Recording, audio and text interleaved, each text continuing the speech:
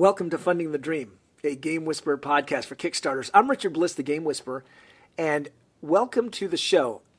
This episode, which is episode 36, I have invited on the show a person I follow on Twitter and somebody who has written some great stuff on their blog, and I read it and I liked it, and I said I have to have this guy on the show. And so I've invited Chris Norwood to join the show. Chris, thank you for being here. Thank you for having me. It's kind of weird to actually talk back to you and have you hear me today. So. Well, you mentioned it earlier as we were talking that you have listened to the show before, and I appreciate that. And you have put out some great content, so I thought it would be a great opportunity for you to come back. Well, not come back, but be on the show yourself. I appreciate that, yeah. So let's it's gamerchris.com is your blog, right? That's right, yes. All right, let's talk about Kickstarter. The reason you're on the show is because I read your blog. It was a two-part series, two very long blog entries about this concept of Kickstarter heading for a crash. Mm-hmm. And that's actually one of the subtitles in your blog. And the article, we're going to focus on the second part. So What's the real deal with Kickstarter is the name of your blog post. And one of the subtitle headings is Kickstarter good for the board game hobby? And then the other one is Kickstarter headed for a crash? You want to explain yourself there? What's going on here with these blog posts, and why would you be asking, is Kickstarter good for the board game hobby? I think it's really more than anything. I listen to a lot of podcasts, read a lot of blogs, and a lot of people out there just really aren't very afraid at all to just speak out about the danger they see and how Kickstarter is bound to fail, how it's a flash in the pan and all this excitement. It's a bubble market. I mean, you hear all those kind of things that are floating around, and a lot of times, more than anything, they actually haven't ever participated in Kickstarter. They haven't really investigated very much about it. And so as someone who, I don't support a ton of projects, but I definitely, keep abreast of most of them, and on Twitter follow quite a few of the project owners. It's just not at all been what my experience is. So I wanted to kind of try to address some of these issues and talk about them, and more than anything, maybe try to give a more even-handed response to them, hopefully understanding a little bit about, where they're coming from, as well as hoping to inject a little bit more of the reality. So tell me, where are they coming from? So your blog, what you're telling me is your blog is in response to all of this content that you're hearing out there on blogs, podcasts, Board Game Geek forums, where people are claiming that somehow Kickstarter isn't good for the hobby and that Kickstarter is destined for a crash. We'll talk about the crash one second, but let's talk first about the board game as a hobby. Is Kickstarter good for the board game hobby? Tell me, where are they coming from, and why would somebody even assume to make that statement? I think the most common statement that I hear is that these are games that basically couldn't make it through the traditional big publisher model, and therefore they're not. So the quality of the game maybe from the get-go isn't good enough. Certainly, even if they don't necessarily push that point, they tend to talk about how they haven't been adequately play-tested. There's not enough development, that a lot of them need more attention that, again, the traditional model would give them. But this is a shortcut to get them published without having the opportunity maybe to go through some of that extra development. Now, okay, there's probably some validity in that, right? Yeah, I think I even said that there's definitely the chance of that. Let's just suppose no one's read your blog. I know that might be hard to believe, but let's suppose no one's read it. So tell me, I would think that there's some legitimacy in that statement, that Kickstarter has been used kind of as a bypass, and that some of these games haven't been properly tested. Yeah, and like I said, I'll definitely agree to that. I was sent at least one that I can think of that really. I think I sent back, 2,500 words of really more I considered a play test, and was trying to give some of that extra development. But the project actually got funded, and I'm sure there's some people out there that are not very happy with the end product that they got. But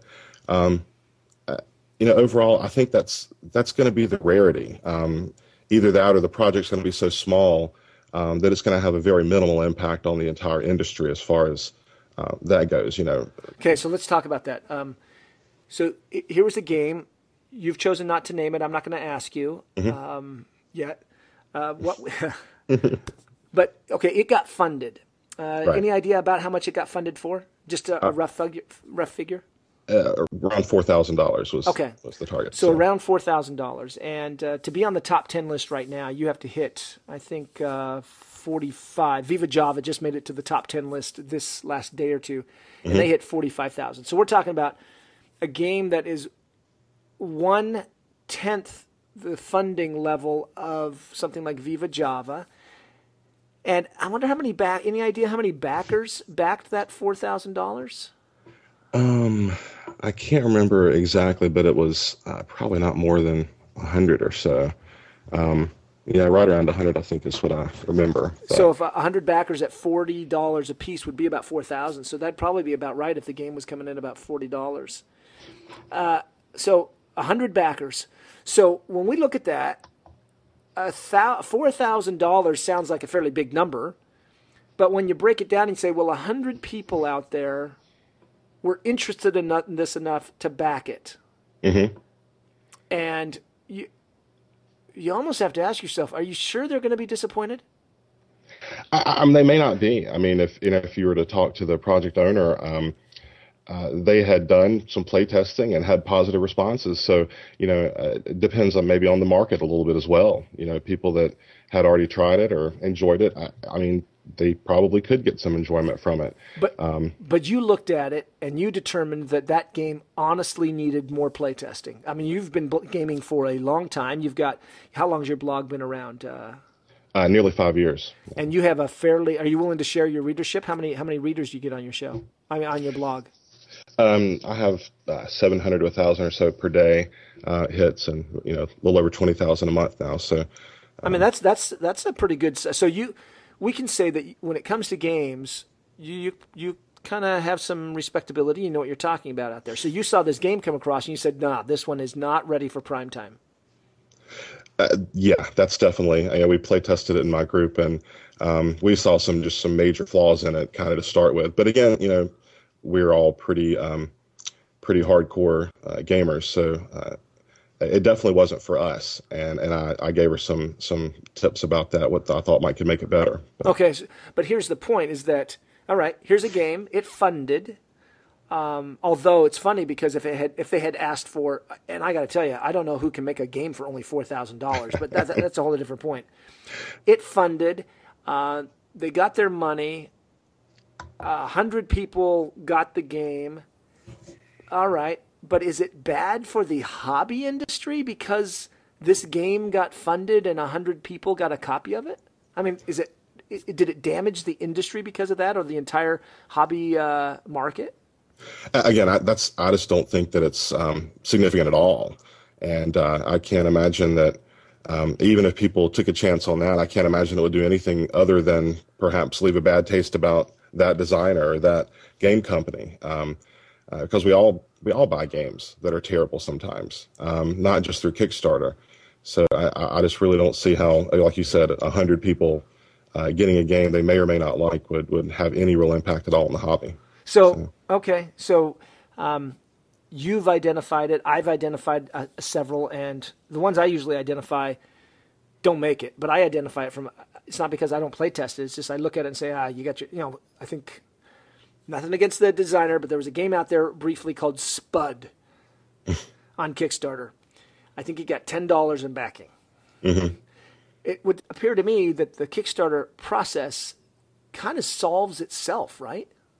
Yeah, absolutely. I think we've all seen some of the projects that come out asking, hundreds of thousands of dollars that really have no clue, that aren't plugged into Board Game Geek or other places around the internet to really know what the modern board game hobby and market is really about. And again, I think just that level of cluelessness a lot of times gives it away and dooms it to failure anyway. So like I said, it's pretty self-selecting a lot of times which games make it are probably the games that are of the highest quality. So, Chris, tell me then, where are these guys coming from? These people who are writing this information, and I see it, and I brought you on because you had articulated it so well.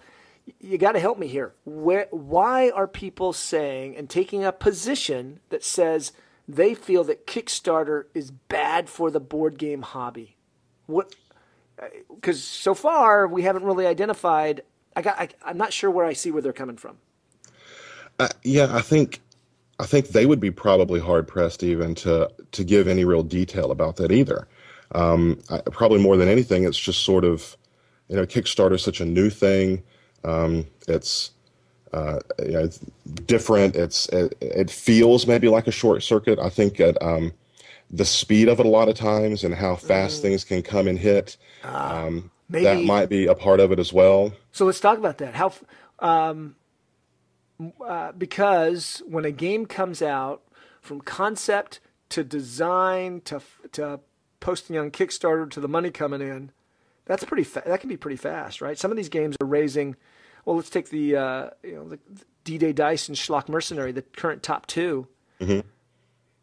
Between the two of them, that's $250,000. The two games raised at the exact same time, right before Christmas, over about a 30 to 40-day period. $250,000 between two games in 30 days. Yeah, I think Is it just that number is another part of it, right? It's just to see if you look or hear people talk about that. That sounds like so much money, and so much money that a lot of these opponents would say is going to untested, unknown designers. That we really don't know what's going to happen. Of course, in at least one of those cases, that's not true at all with D-Day Dice, of course. I think you can look at the history of that game and the print and play version that have been around forever, and there's just more and more you see games like that have history or that have previous followings. That's another part of Kickstarter. Not everything is unknown. Not everything is brand new either. But those aren't, again, a lot of the opponents don't tend to consider things like that either. That there may be more that goes into some projects than others, and a lot of those things that help to contribute to which ones will succeed and which ones will fail. Okay. So our listeners are probably kind of as incredulous. I would think that they would be as incredulous as we are that really Kickstarter could in any way possible be bad for the board game hobby. If anything, as I talked to old timers like Richard Borg, who was on the show, my podcast went out today, Tracy Hickman, who's been doing this for years. I have Peter Atkinson is going to be on the show this week. He and I record. He owns Gen Con previous. These guys are looking at this going, wow, if only there had been this kind of money when they were younger. And the opportunity, Richard says it well, Richard Borg, that designers have access now that they don't have to go through the gatekeeper of the publisher. And that's one of the criticisms I've heard about Kickstarter is that it removes the publisher as a gatekeeper, which then by default, I've heard them say, makes the game less quality assurance because the publisher didn't get their eyes on it. Did I say that well? Yeah, you did. I'm giggling a little bit that's necessarily the truth a lot of times. I think, if you, even in game industry, and we all know that some game companies, quality control is not necessarily a guarantee if you buy a game from them. So, I just don't know that that's necessarily the reality that people make it out to be. Okay, and I would agree with that. We've only got a few minutes here. Let's talk about the second part of this. Is Kickstarter headed for a crash? Okay. No. Well, now, there are a bunch of people who said it was headed for a crash who have now changed their tune. Back in November and October, as I started up the show, that was a lot of. I was talking to a lot of people who were believing that they needed to get on the bandwagon in November and December because by the end of the year, Kickstarter was going to be done and over, and they felt it was going to be a bubble. So tell me, you got any insights? I have my own, but tell me, what do you think? Where are they coming from when they ask or suggest that Kickstarter's headed for a crash? What do you think's going on there?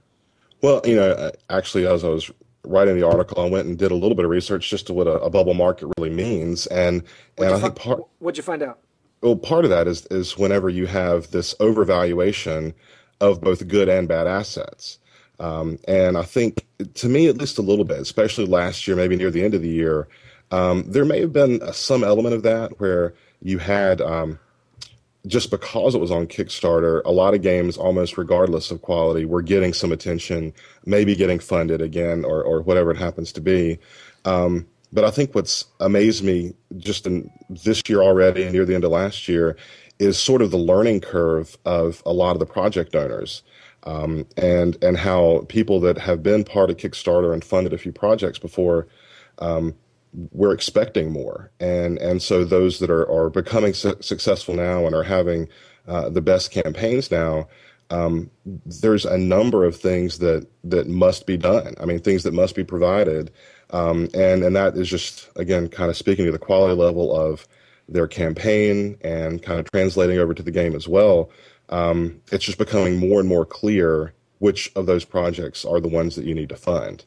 Again, whether that's sending copies for, reviews or video coverage just to kind of explain the game to various luminaries who do the reviewing and all that kind of thing, or providing rules or the quality of the video. To me, I think it's helping to identify what those good assets, the good quality games are, so much more clearly that I just don't see that same fervor quite that we did before, that anything could get funded. I think that there's a lot of money, there's a lot of interest, but it's going to go to the games that are the most attractive, that have the most quality kind of built into them. Yeah, and I agree. We're seeing, so it would actually be the opposite, that the enthusiasm and the euphoria that existed before Christmas is now coming back, and people are. Now, I know some people have hesitated because most of those projects that they funded back in November and December, $600,000 was funded in the month of December, successfully pledged. Almost none of those games have shipped. Here we're in February, and nobody's actually seen the games yet. And so we'll see what happens in March when these games start rolling in. Supposedly they're all supposed to, I think 6 of the projects I'm backing are supposed to be delivered in March. So we'll see what happens. But I think that you're right. People are now taking a more serious look, recognizing what needs to happen, and then rewarding those people who show the discipline and the sophistication of understanding the Kickstarter process. And they're rewarding them with pledges. Yeah, absolutely. I mean, I think I spoke in the article as well just about the strength of Twitter and other communities on the internet as well, and how powerful that can be, both for helping to know more information about projects, but also on the project owner side, just to reach out and touch so many people with what they're doing, and to really get to know them a little bit. And I think that's just another one of those things that the people who are investing in those kind of resources as well, if they care that much about their game and they're putting that much time and energy into it, the game they've built has at least that much love and attention already poured into it. So good point. It's just clear to me that the people, the friends that I make on Twitter, I want to be part of their project. Right, and I mean, to some degree, you and I are there. As I follow your tweets and you follow mine, you start to build up that relationship. You start to get a respect. You can have a healthy dialogue out there. I know it's only 140 characters, but we have a chance to actually, that makes us articulate and keep our thoughts focused and tend not to ramble. So I think you've touched on it. We'll just say it here as we wrap up, that Twitter, Facebook, these are the methods that you use to drive validity and strengthen your reputation on your Kickstarter projects, that people have confidence backing you. Yeah, absolutely. And I think anybody that has had a successfully funded project, they're going to talk about how much work it really is, from way before it starts until the last day, and then even continuing to get it published. It's easy to see that effort, I think. And that's the big thing that I want to tell people out there that are scared about Kickstarter. If you're interested in it, you can find people, you can see the effort they're putting in, and it's pretty clear. And oftentimes they're willing to help. I mean, that's why we started the whole podcast. Well, we're out of time, and that's a good ending, because I have my own Kickstarter campaign that we're doing, the Funding the Dream Kickstarter podcast campaign. I can never remember how it's all phrased together, but Yeah, if you go out to Kickstarter, put in Funding the Dream, we've got, I think, 5 days left, and we are at 77%. And it takes a lot of work. Following up, keeping in touch with everybody, thanking them, making sure that you answer all their questions. It takes a lot of effort. And so we're looking forward to your Kickstarter campaign, Chris. Well, it's the game's called Acute Care, so keep your eyes open. We'll see how it goes. Acute Care? That's right. All right. As you get close, we're going to have you back, and we're going to talk about the process as you go through, ready to get it up to speed. I just heard the dong. We're out of time. Chris, thank you so much for joining us and talking just a little bit about Kickstarter and kind of the perception that you've had of its future and direction and what's going on. Thank you so much for having me, Richard. You've been listening to Funding the Dream. I'm Richard Bliss, the Game Whisperer, and I've had Chris Norwood from GamerChris.com. His blog and his Twitter handle is Kilroy_Locke, Locke, and you can follow him like I do and have a nice conversation out on the Twitter sphere. Thank you for listening. Hopefully we've shared something with you that has been inspiring. That's our purpose. And also that you can go out and have your own dream that we can help fund and help you realize. Be inspired. Go do it. And we want to see you doing it. Thank you for listening. You've been listening to Funding the Dream. Take care.